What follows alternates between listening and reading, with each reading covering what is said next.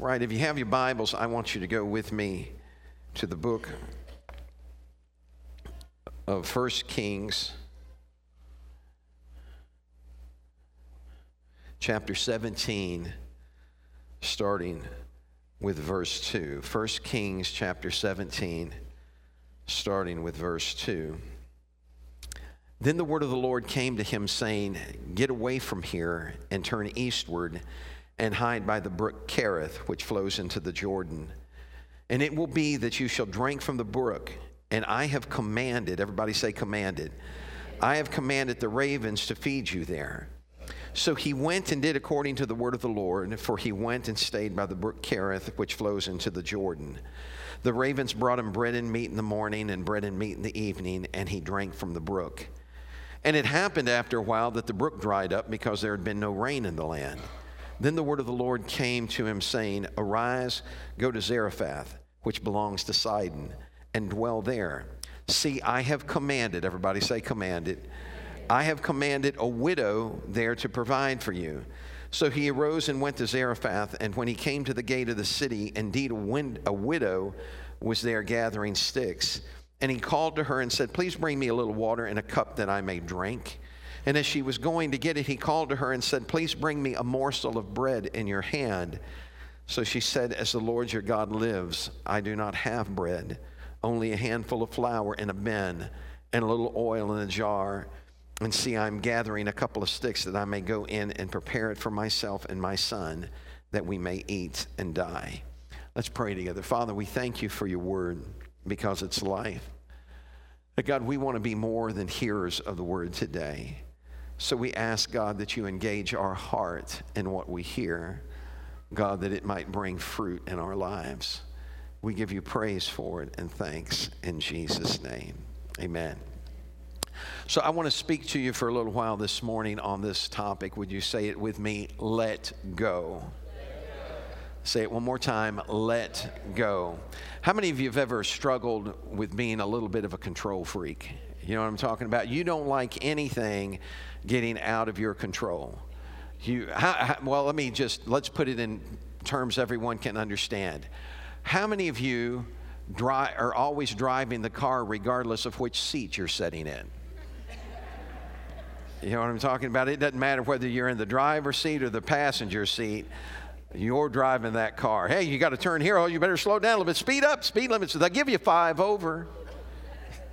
And so it's always driving the car in control. Everybody say in control. We love to be in control. We want to control what we're going to eat. How many of you get upset when you don't get what you want for dinner? I remember when we were kids, my dad gave us $5 for allowance, but we had to buy our lunch with that for the week. So we would go to the grocery store and get lunch meat and little bags of chips, and each one of us, and I wanted to be in control of my lunch. And I tried to keep all the rest of my brothers and sisters out of my lunch. So, you know, when I bought those Charm Suckers, how many of you remember those? I bought those Charm Suckers and find one missing. I let go. We wanted to be in control. We liked the idea of being able to control what we have. But how many of you realize that there are some things you just can't control? Could you imagine all the confusion there would be in this world if we found out we could control the weather?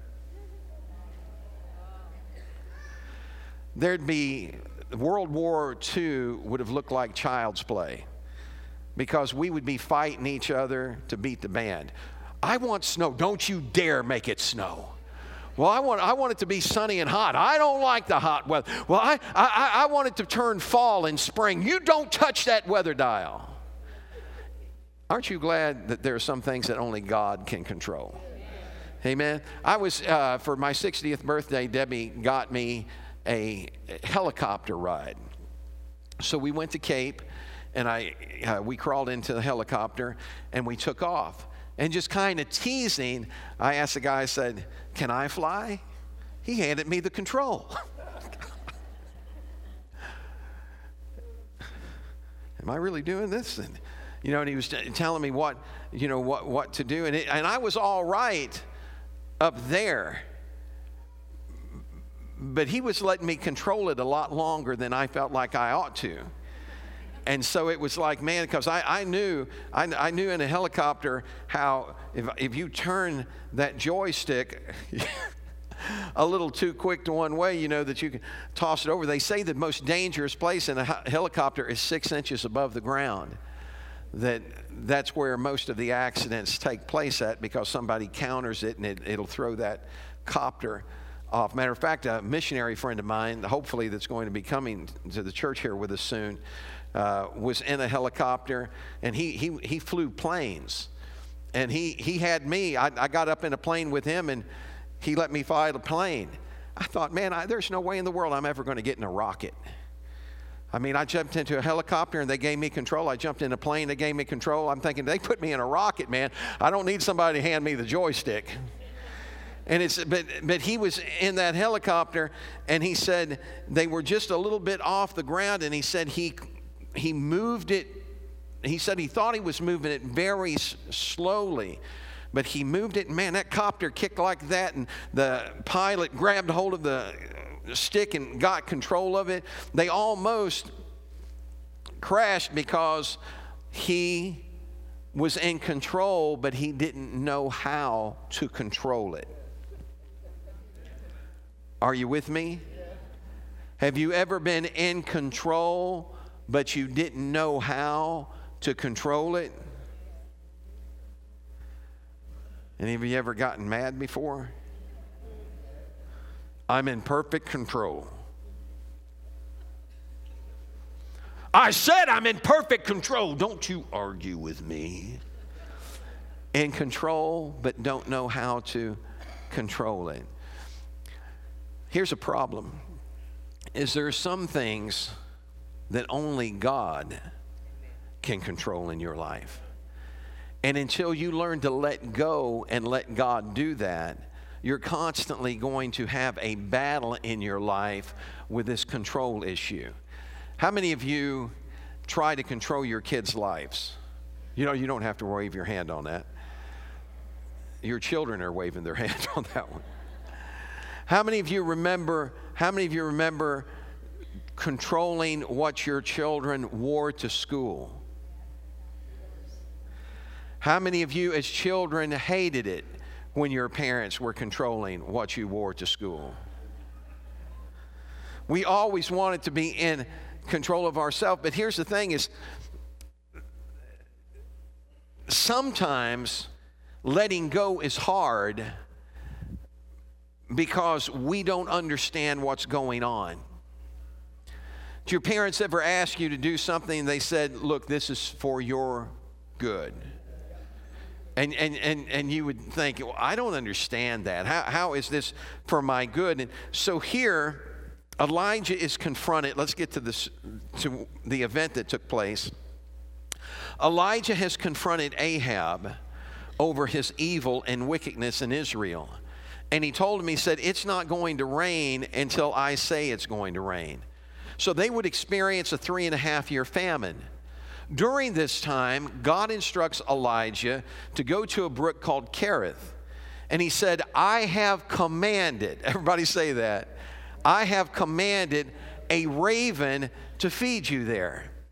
Do you realize how hard it is to let go when you don't even understand what's going on? I want you to think about what must have been going through Elijah's head. Or better yet, let's talk about what would have gone through our head. You've done what, God? You've commanded a raven to feed me? That doesn't even make sense. A raven is a bird of prey. A raven steals food from other birds. And you're telling me that this bird is going to go against its nature and feed me? There's a little word in front of that assures that it's going to happen, and it's commanded. God said, I have commanded. I want you to understand something. When God commands something, it's going to happen. The word command there means appointed or empowered. So this is what God's saying. I have appointed this raven and empowered him to feed you. Now, the next time that brook dries up, and now he's supposed to go someplace else to be fed, and he said, I have commanded a widow woman to feed you. I mean, it's like everything defies logic. A raven is going to feed me. A widow woman is going to feed me. So he gets to Zarephath, and when he gets there, he sees the widow woman. And she's gathering some sticks, and he looked to her, and he said, hey, would you go get me some water, please? And she goes to get it, and he calls to her, and he said, and make me a cake and bring to me. She turned around, and she looked, and she said, I don't have any bread in the house. All I've got is a handful of meal. And I was gathering these sticks to fix that for my son and myself so we could eat it and die. I mean, if you're Elijah, there's the temptation to question all of this. God, you told me that this woman is going to provide for me, and she can't even provide for herself. How's that going to work? You've said a raven is going to come and feed me? That's against the raven's nature. How's that going to work? Here comes that thing about being in control again. Because when you have a desire to control things, you want to know how everything is going to work. You need all the plans in advance. I learned something doing missionary work.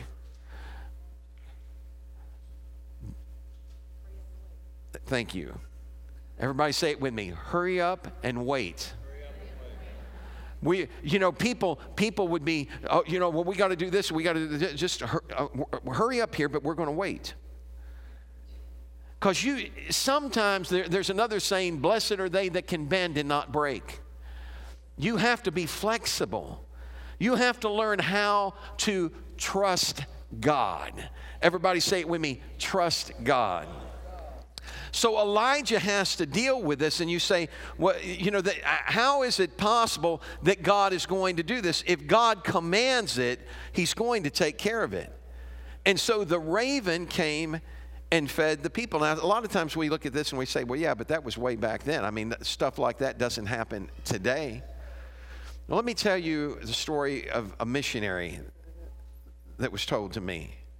He was doing mission work in Russia and got arrested for preaching the gospel. They took him in a plane. This is before the wall came down and all of this stuff. This was back when it was communism. They took him in a plane, a little prop plane, and flew him out towards Siberia. And he was praying while he was in the plane. He was saying, God, please save my life. Don't let them kill me. Don't let them kill me. They shoved him out of the plane. Threw him completely out of the plane. He's falling through the air, and he landed in a huge snowbank. I mean, it was just a huge pile of snow that wasn't packed. And so when he hit that snow, the snow cushioned his fall. Now, look, it still hurt him, but it didn't kill him. And he was buried in that snow, and he's laying in the snow, and the missionary began to pray, God, thank you for not letting them kill me. God, thank you for that. But God, I'm freezing in here.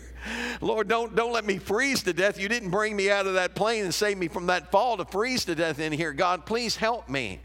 And after a while, something started moving in the snow, and a polar bear got a hold of the guy, dug into the snow, grabbed him by the collar, and drug him out of the snow to his den and laid up on this missionary. And all of a sudden, the missionary started feeling himself warm up. But he was really hungry.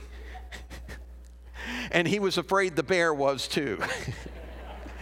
And he laid there and he thought, God, I don't know what's going on. Thank you, Lord, for making God.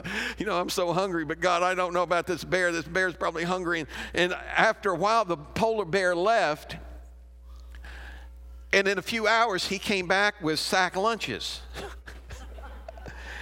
And now, look, this isn't my story. I'm telling you his story. He starts eating these lunches, and every day the bear would leave at a certain time, and he would come back with sack lunches, brown paper sack lunches. And he's eating these lunches, and the guy starts getting his strength back, and he finally realizes, he said, God, I got to get out of here. He said, man, this bear's going to have me for lunch one day. And so he goes out, he leaves, and when he leaves, he ends up stumbling on this camp full of lumberjacks. They'd been out there cutting lumber, and when he told them his story, those lumberjacks looked at him and said, we would tell you you're crazy and out of your mind if it hadn't been for the fact that for the last week, a polar bear has been coming into our camp and stealing our lunches. When God commands it, it's going to happen. See, here's the thing. It's because we live in a day and a time that idolizes logic, and we talk about, how many of you remember COVID? Follow the science. Look how that turned out. Just follow, what I'm telling you is this, is that God is bigger than what you can comprehend. God is able to do far exceeding above all that you can ask or think. And so letting go becomes difficult for us because we always try and figure it out. Elijah had to let go of his logic to be able to experience the miracle of God. A raven fed him. A widow woman that had nothing fed him. But he's not the only one that had to let go. That widow woman had to let go. When he turned around and looked at her and said, make me one first. You realize how hard that had to be for him? For her. She just told him, I'm making a meal for her. A cake for my son and myself so we can eat it and die. She had already accepted death. I want to ask, what have you already accepted? What have you already decided this is just the way it's going to be and nothing can change, there's nothing I can do? I'm challenging you today to believe in a God that's bigger than your circumstance. To believe in it, to let go and believe in a God that's bigger than your situation. When she went into that kitchen, she had to make a choice. She opened the barrel of meal, and looked in, and it wasn't any more than she'd had to begin with.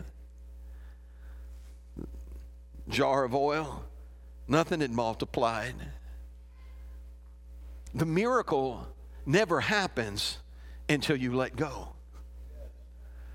So she takes out the meal and she pats it and puts the oil in, and she sees that there's less meal than there was before, and she's thinking, I don't understand this, but I'm going to do it. And she fixes a cake for Elijah. And then she goes back, and I see her in my mind's eye as she thinks, I wonder if maybe I could get enough meal for my boy. And she lifts it up, and it's as if though no meal had been taken out. And she starts looking, but it's not overrunning. It's just enough to be able to make another cake. And she pulls it out and she begins to make for her son. And she said, well, at least my boy will be able to eat. And I don't really understand what I just saw, but I wonder if it's possible if this God of Elijah's, she opens it up again, and she looks and she discovers that there's enough there for her as well. And that would go on for 3.5 years. God would supply her need according to his riches and glory. He's always a God that's more than enough. He sustained her. I thought about how hard it is to let go. Heard a story of a man that was walking home one night, and he stumbled off the edge of a cliff, couldn't see where he was going, and on the way down in that fall, he started reaching and thrashing, grabbing for anything, and he finally got a hold of a branch, like a tree limb sticking out from the cliff, and grabbed hold and was holding on to it. And he wrapped up and he began to look into the night, and he couldn't see anything, and he cried out. He said, "Someone help me. Help. Please, someone help me." And all of a sudden he heard a voice. He said, "I'll help you."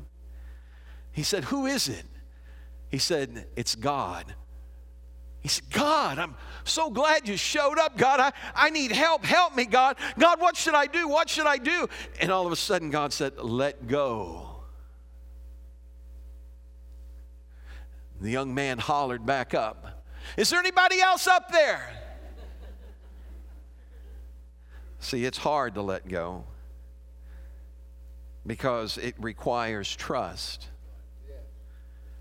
That man couldn't trust, so he just kept hanging on. Morning came, and he discovered he was only 2 feet off the ground. God knows exactly where you're at. He knows exactly what you need, and He knows how to get it to you. Everybody say it with me, let go. Now, as you see these things in Scripture, there's another story, another event that took place with another widow woman and a different prophet. His name is Elisha. This widow woman came to him, and her husband had died, and he was one of the sons of the prophets. And she went to Elisha and she said, "Look," he said, "my husband, served the Lord, but when he died, he left these bills, and now the creditors come, and I don't have any way to pay him. And they're going to take my 2 sons as slaves. I've already lost my husband, and I'm about to lose my boys. I need you to help me." And Elisha asked the question, "What do you have in your house?" And she said, "Nothing." Let that sink in for a second. Nothing except a little cruse of oil. What are you getting at, Pastor? How many times have you ever answered this question that way? What do I have to offer God? Nothing. We sell ourselves, actually what we're doing, and we don't even recognize it, is we're selling God short. God created you, and God doesn't make mistakes. So you got something. Turn around and look at your neighbor and say, "You have value." There's something in this house that's valuable. Would you do that? Just look at your neighbor and just go like this. Go, "Hey." There's something in here that's valuable. We let the devil talk us into that we're nothing, that we have nothing to offer, that we can't do anything for God. The woman said, "I have nothing except." See, God is always going to ask you to participate in the miracle. God's always going to ask you to trust Him, to let go. And that woman said, "I got a little bit of oil, but I've been hanging on to that." And He said, "This is what I need you to do. I want you to go and get as many empty vessels as you can. And I want you, once you get all those empty vessels, I want you to go into your house and close the door and take that little bit of oil that you have and start pouring into these empty vessels." And that's what she did. She went and she got the little oil that she had and she poured.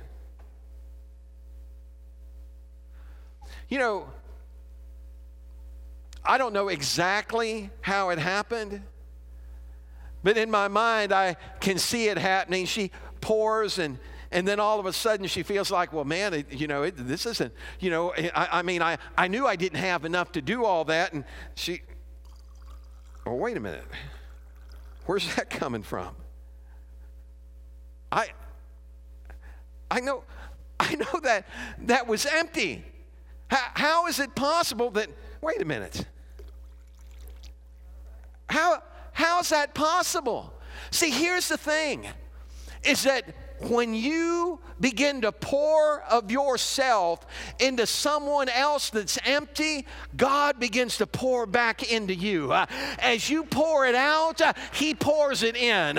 As you share it, He gives you more. But when you hoard it and you hide it and you say, I got nothing to give, then it's not ever going to grow. But the moment you make up your mind that I'm going to use what I got, God will always give you more. I don't know how He does it. I don't know where it comes from. I watched it run dry. I watched that it was over. But I'm telling you, there's something about God. Just when you think that it's not going to happen, God makes it happen again.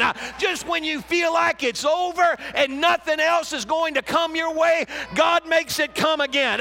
You say, well, how long can that go on? How big is your God? He measured out the oceans in the hollow of His hand. My God is a big God. She continued to pour into every empty vessel until finally they had filled them all up. And after every empty vessel was full, the oil stopped. When you're willing to let go of what you have and let God use it, you're going to find out you had more than you thought you had. As long as you're willing to pour out of yourself into someone that's empty, God will continue to pour into you. I remember there was a man that I got acquainted with when I was 19 years old.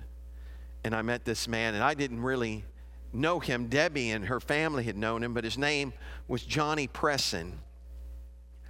Johnny was in his 70s at that time, in his late 70s, and he was really quiet, very reserved, but actually fearful. There's a lot of fear in Johnny. And I'd met him, and they introduced him to me, and we talked a little bit, and he'd always looked down and hardly ever looked up. And then one day Johnny showed up at Brother Russell's house, at Debbie's dad's house, and when he opened the door, Johnny Presson was standing there, and Johnny went, "Praise the Lord, hallelujah, Brother Russell." I thought, what in the world? He went, "Glory to God, I'll tell you right now, man." I thought, what is going on? And so he visited for a little while, and when he left, Brother Russell said, "Now that's the Johnny Presson I knew." I don't know what he had gone through, but something had tried to empty him out. Something had taken away from Johnny until he was completely empty. But that day, when Johnny showed up at that house, he wasn't empty anymore. There was something that was inside of Johnny that had come alive. You want to check this out for me? You see anything? Yeah. What? Wet. You want to check it out? Sure. Hold your hands out. You're just going to give me one hand? Cup them. Oh, come on now. What are you saying? I'm saying you have to, if you're not expecting anything, you're not going to get anything. But the moment you begin to look to God and say, I know you're able, I'm going to let go of my fear, I'm going to let go of all this doubt that I have, and I'm going to trust you, God shows up in a unique way. Everybody say, let go. Finally, there's a story in Scripture that involves Jesus.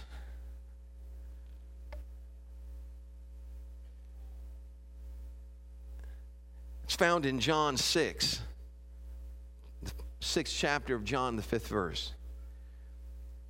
Jesus soon saw a huge crowd of people coming to look for him. Turning to Philip, he asked, where can we buy bread to feed all these people? He was testing Philip, for he already knew what he was going to do. Philip replied, even if we worked for months, we wouldn't have enough money to feed them. Then Andrew, Simon Peter's brother, spoke up. There's a young boy here with 5 barley loaves and 2 fish. But what good is that with this huge crowd?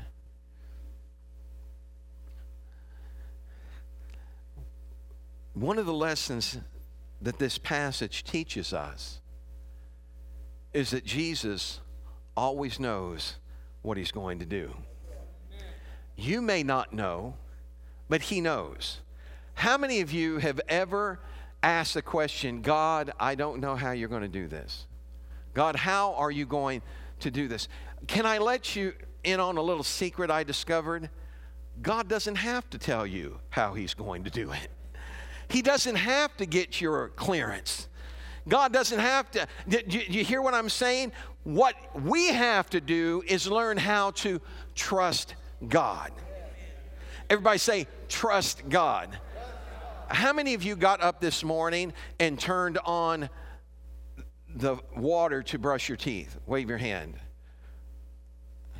How many of you, before you turned that water on, climbed underneath the house to check the plumbing? No, you just trusted that everything was going to work the way it was supposed to work because somebody put that in that knew what they were doing. How many of you, when you turned on the light switch this morning, went and climbed in the attic to make sure that the wires were running down to the switch? No, you just flipped the light on because you trusted that the person knew what they were doing. You don't have to be in control. I learned that the hard way. I came here to this church a little over 10 years ago, and there was a problem with a switch in the conference room. So I went to the breaker box, and I found the breaker that said conference room, and I flipped it off. I got the screwdriver out and started taking apart the switch. I didn't know that the breaker didn't shut off the lights. And I also didn't know that this building had been wired 480 and split to 277 or whatever it is. But it was, I found out. I had that screwdriver, and as I was trying to fix that switch, that screwdriver slipped off the nut and hit the nut. I was the nut. The screwdriver slipped off the screw and hit the wire. And when it did, I got introduced to 480. Oh, don't worry, it had been split in half. It was only 277 by then. It wasn't like 120. 120, you can a lot of times get, man, this got a hold of me. I'm not making this up, man. You ask my wife. She was sitting here watching it and laughing. She thought I was playing a game. She thought her and another lady were in the conference room, and they thought I was acting like I was getting shocked. I should have won an Oscar for that acting. I'm telling you, man, it lit me up, and finally, when I finally got loose of it, that was one time I really wanted to let go and couldn't. See, sometimes we struggle with this letting go because we've gotten so attached to it. We're so attached to our children that sometimes it's hard to let go and let God handle it. We're so attached to our problems that it's hard for us to let go of them. Everybody say, let go. I shared this once, maybe twice, possibly more. I'm going to share again today. There was a lady that when I was young, well, I'm not old now, but when I was younger, I was going to church, and this lady, I walked up to her and I asked her, I said, how you doing today, sis? And she looked at me and said, oh, I'm not doing good at all. My kids aren't treating me right. They're being mean to me. And man, she starts off on a grocery list of stuff that I looked at her and I said, sister, you got to be doing better than that. Jesus is alive. And I turned and walked away. I wasn't pastoring a church then. And so the next week rolled around, and I walked back up to her, and when I walked back up to her, I said, hey, sis, how you doing this week? And she looked at me and she said, after what you said to me last week, I'm not even going to tell you how I am. See, some people are so attached to their problems that they don't want to let go of them. They know that God could take care of it, but they don't want to let go of it and let God do it. I was talking to a lady in another church. I was evangelizing. Went to this lady, and she was talking about how bad her husband was. And I said, well, man, we're going to pray that he gets saved. And she said, don't do that. I looked at her, and she said, it's bad enough I got to live with him. I don't want to have to go to church with him.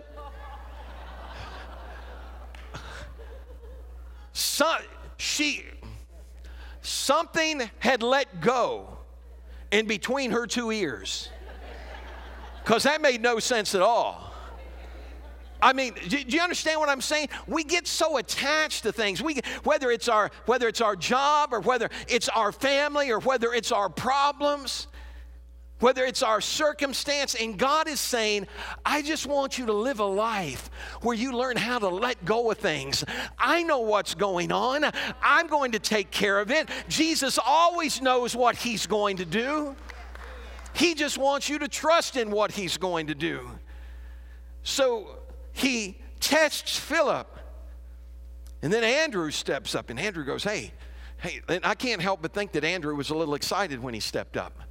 Hey, Lord, there's a boy here that's got 5 loaves and 2 fish, and God gave me an imagination for something. And all of a sudden, when he said that, I can see the other 11 disciples cut their eyes at him and go, 5 loaves and 2 fish. And then Andrew goes, but what's that among so many? What Andrew did was offer something. Nobody else did that day.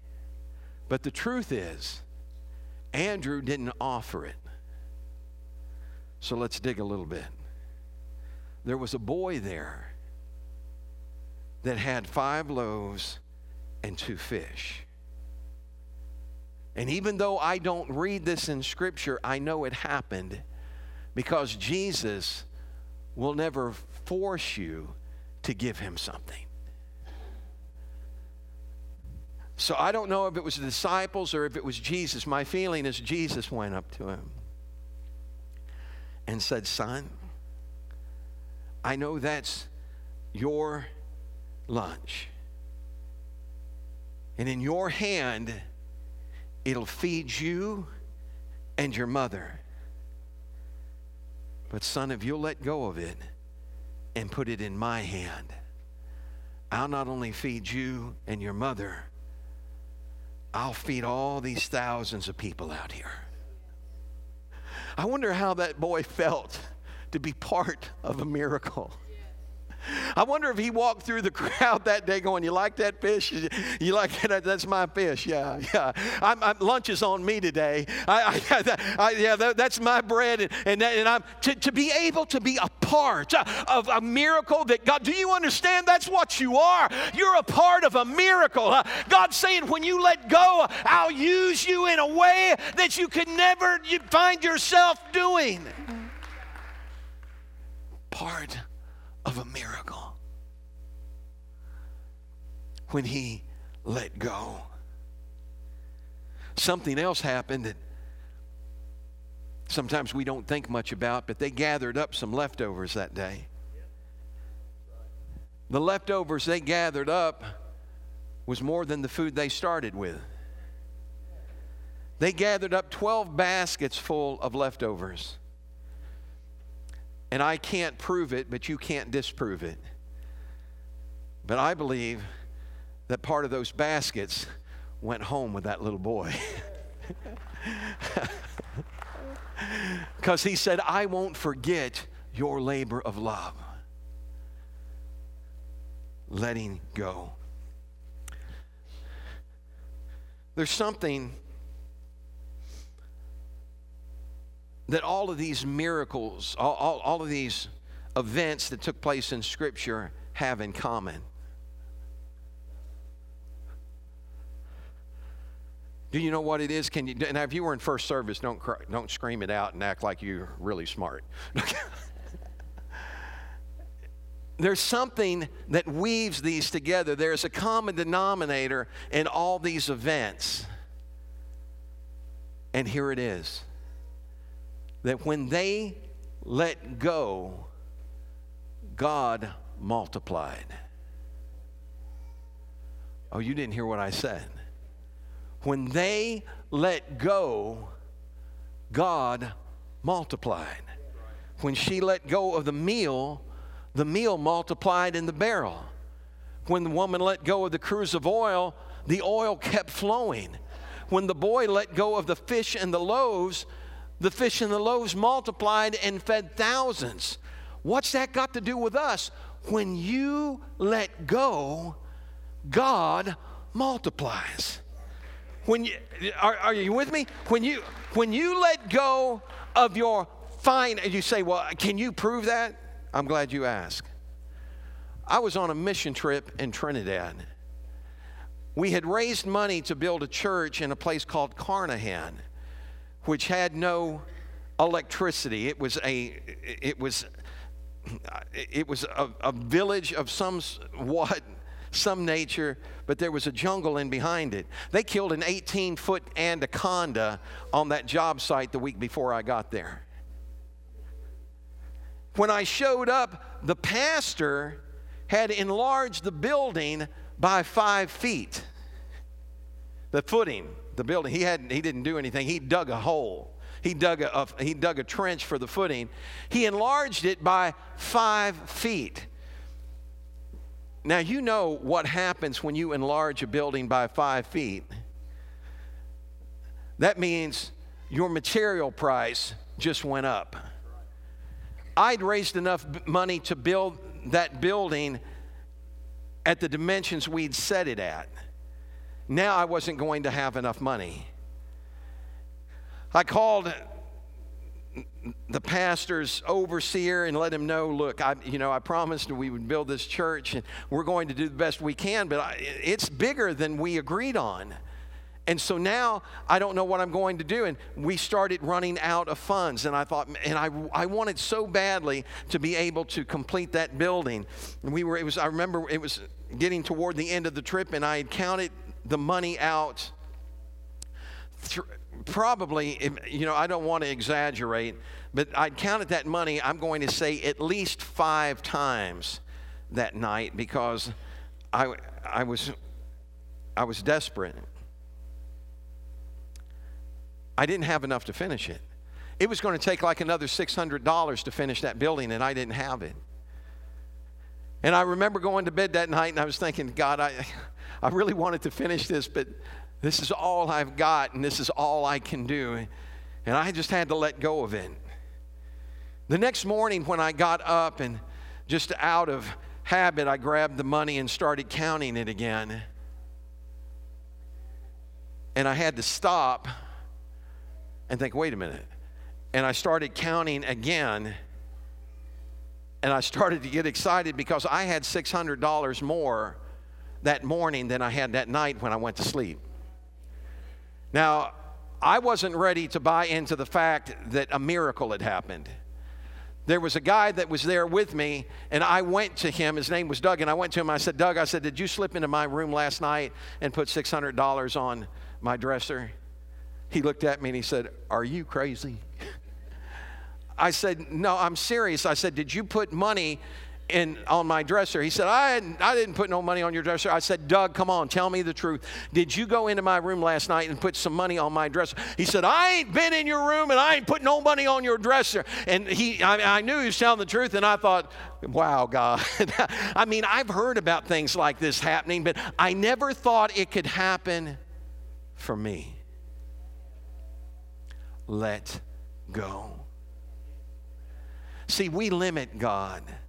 We shut God down because we're so used to empty things. Oh, I got a peppermint I can throw in. But what's one peppermint when you need 100? I mean, what am I supposed to do? You're supposed to let God. Everybody say, let God. See, we say that we let God, but then we put it down and we take it back up and we start counting our peppermints again. There comes a time in your life where you have to let go and let God. There's a story of a young man that was struggling, and it was an emotional struggle for him. He was a college student, and his friends were telling him, you need to just let God take care of this. And he said, yeah, I know. But he couldn't let go of it. And then his parents told him, son, I'm telling you, you need to let God handle this.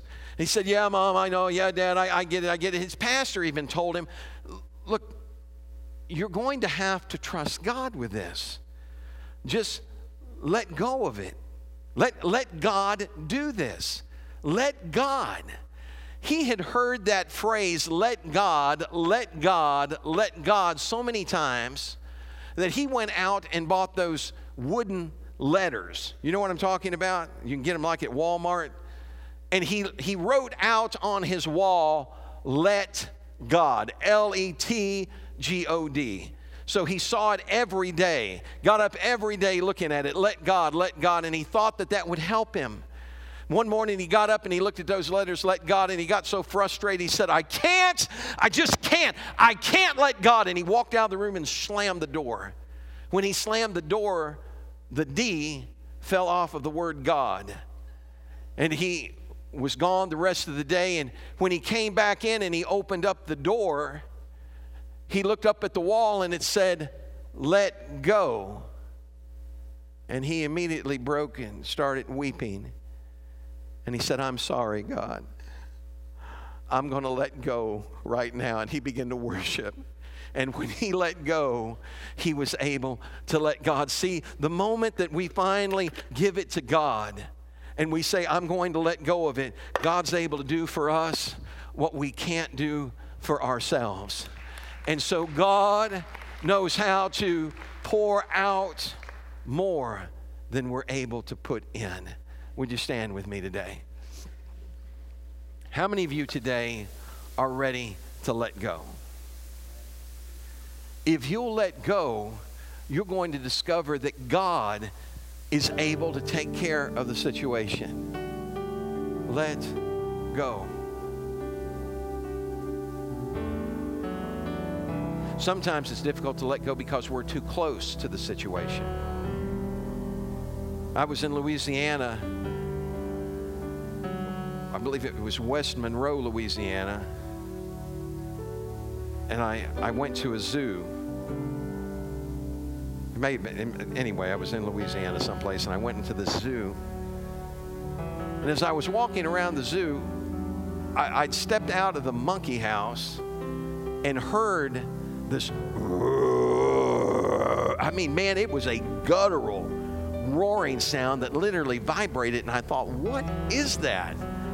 And I looked to my left just in time to see a guy. You ever been to the zoo and see those little chain links that they have to keep you away from a cage? I looked down to my left just in time to see a guy stepping back over that chain link. Really, this is what I saw. I saw a guy that had been standing in front of a cage where there was a Bengal tiger.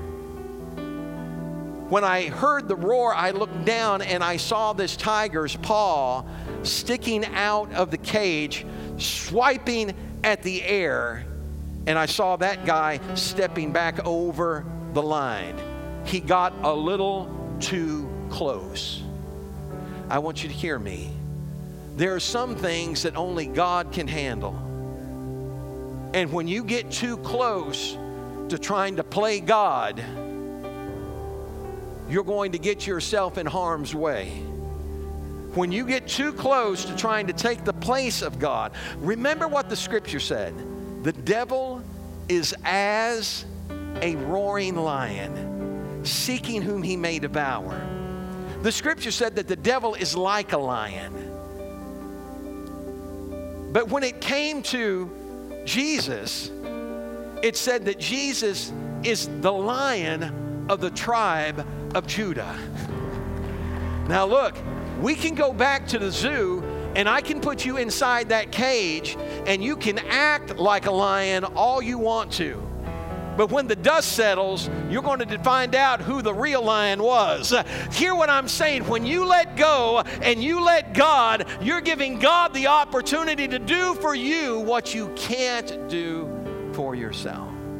So if you're in this place today and you're ready to let God, I want you to come to the front of this building right now, very quickly. I'm going to hold for just a moment. Just let God. First, before you can get to the front of this building, you have to let go. So just come to the front of the building. Stand with me for a second. Whatever it is in your life that you need God to do. Now, I'm just going to pray with you. You're going to pray a corporate prayer. But what you're doing is you're stepping out and declaring, God, I'm willing to let go. I'm willing to let you have it. Now, whatever it is, whether it's finances, whether it's family, whether it's sickness, whatever it is, God is able to take care of it. Now, He may not do it the way you want Him to do it. And it may not happen according to your blueprint. But God is going to get the job done when you're able to release it into His hand. Are you ready? So this is what I want you to do. In your heart right now, you know what you're asking God to do. I want you to raise your hands right now and say, God, today I let go. Today I let go. Today, God, I choose to release this into your hand. Today, God, I'm done with trying to do it on my own. Today, I recognize that you're the only one that can do this. So I let go and I say, thank you, Lord. Thank you that you're doing it right now. Thank you, Father, that you're not just doing it, but you're doing it better than I could have ever dreamed of, Father. You're doing it in ways I never even thought about, God. You're doing it right now. So stretch those hands up. Father, I thank you. My heart is yours. My heart is yours. Take it all. Take it all. Right now. My life in your hands. My heart is yours. My heart is yours. Take it all. Take it all. My life in your hands. My heart is yours. My heart is yours. Take it all. Take it all. My life in your hands. My heart is yours. My heart is yours. Take it all. Take it all. My life in your hands. My heart is yours. My heart is yours. Take it all. Take it all. My life in your hands. My heart is yours. My heart is yours. Take it all. Take it all. My life in your hands. I lay down my cross. Take up my cross. I let go. Jesus. Father, I thank you. For you are my God, whatever the cost. Jesus.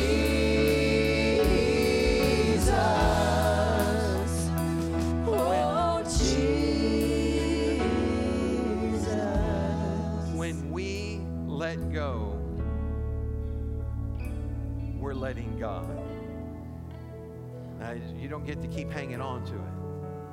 You can't say, okay, God, I'm going to let go and then keep. You know, it's like when you tell your children to put the toys away and they put all of them away except one. They keep holding on to that one. I put them away. I put them away. They got that one stashed back there. No, put them all away. Well, I don't want to put that one away. Gotta let it all go, right? Let it all go. Because in the moment that we let it all go, you're releasing God's hand to work in your life. And when you do that, profound things begin to happen. Okay, would you come here just a second? As you just, what's your name? Brianna. So I know the road's been a little rough for you lately. And sometimes it's hard to let go, isn't it? Because disappointment isn't something that we like. And sometimes when you've experienced that in so many places in your life, you just become fearful that it's just going to be there again. And when you let go to God, it's not like any other place in your life. It's not like anyone else in your life. Because what He does knowing what you need. So today, as you just let it go to Him and not fear now, and not be afraid now, but trust Him. Father, I thank You for Brianna. God, I'm asking You, God, to melt away her fear. Lord, in Your name, God, let it happen right now. Jesus, I surrender all to You. I freely give. I will ever love and trust You in Your presence. I will live and hold to Jesus. I surrender all to You. I freely give. I will ever love and trust You in Your presence. I will live. I'm going to let you go with this. When we let go, God multiplies. But not just finances. All the things that I talked to you about today were things that represented commerce. Meal, oil, fish and bread. God doesn't just multiply your finance. But hear me. When you let go of worry, God will multiply your peace. When you let go of sorrow, God will multiply your joy. And when you let go of fear, God will multiply your faith. Amen. Let's give Him a hand clap of praise in here today. Thank You, Father. Now, tonight, I want you to come ready to let go. Tonight is encounter night. So if you're a little apprehensive, just bring a seatbelt with you and buckle up. Tonight tonight is a night that I hesitate to say let God be God, but tonight we pull out all the stops. Tonight we're believing God to do the miraculous. Amen. So I want you to come ready and expecting in Jesus' name. We love you. God bless you. We'll see you tonight at 6.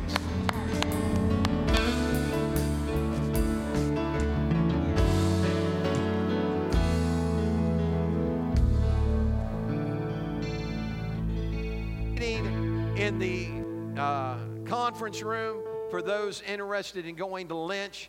I'll be there in about 5 minutes. Please go to the conference room if you're planning on going to Lynch. Thank you.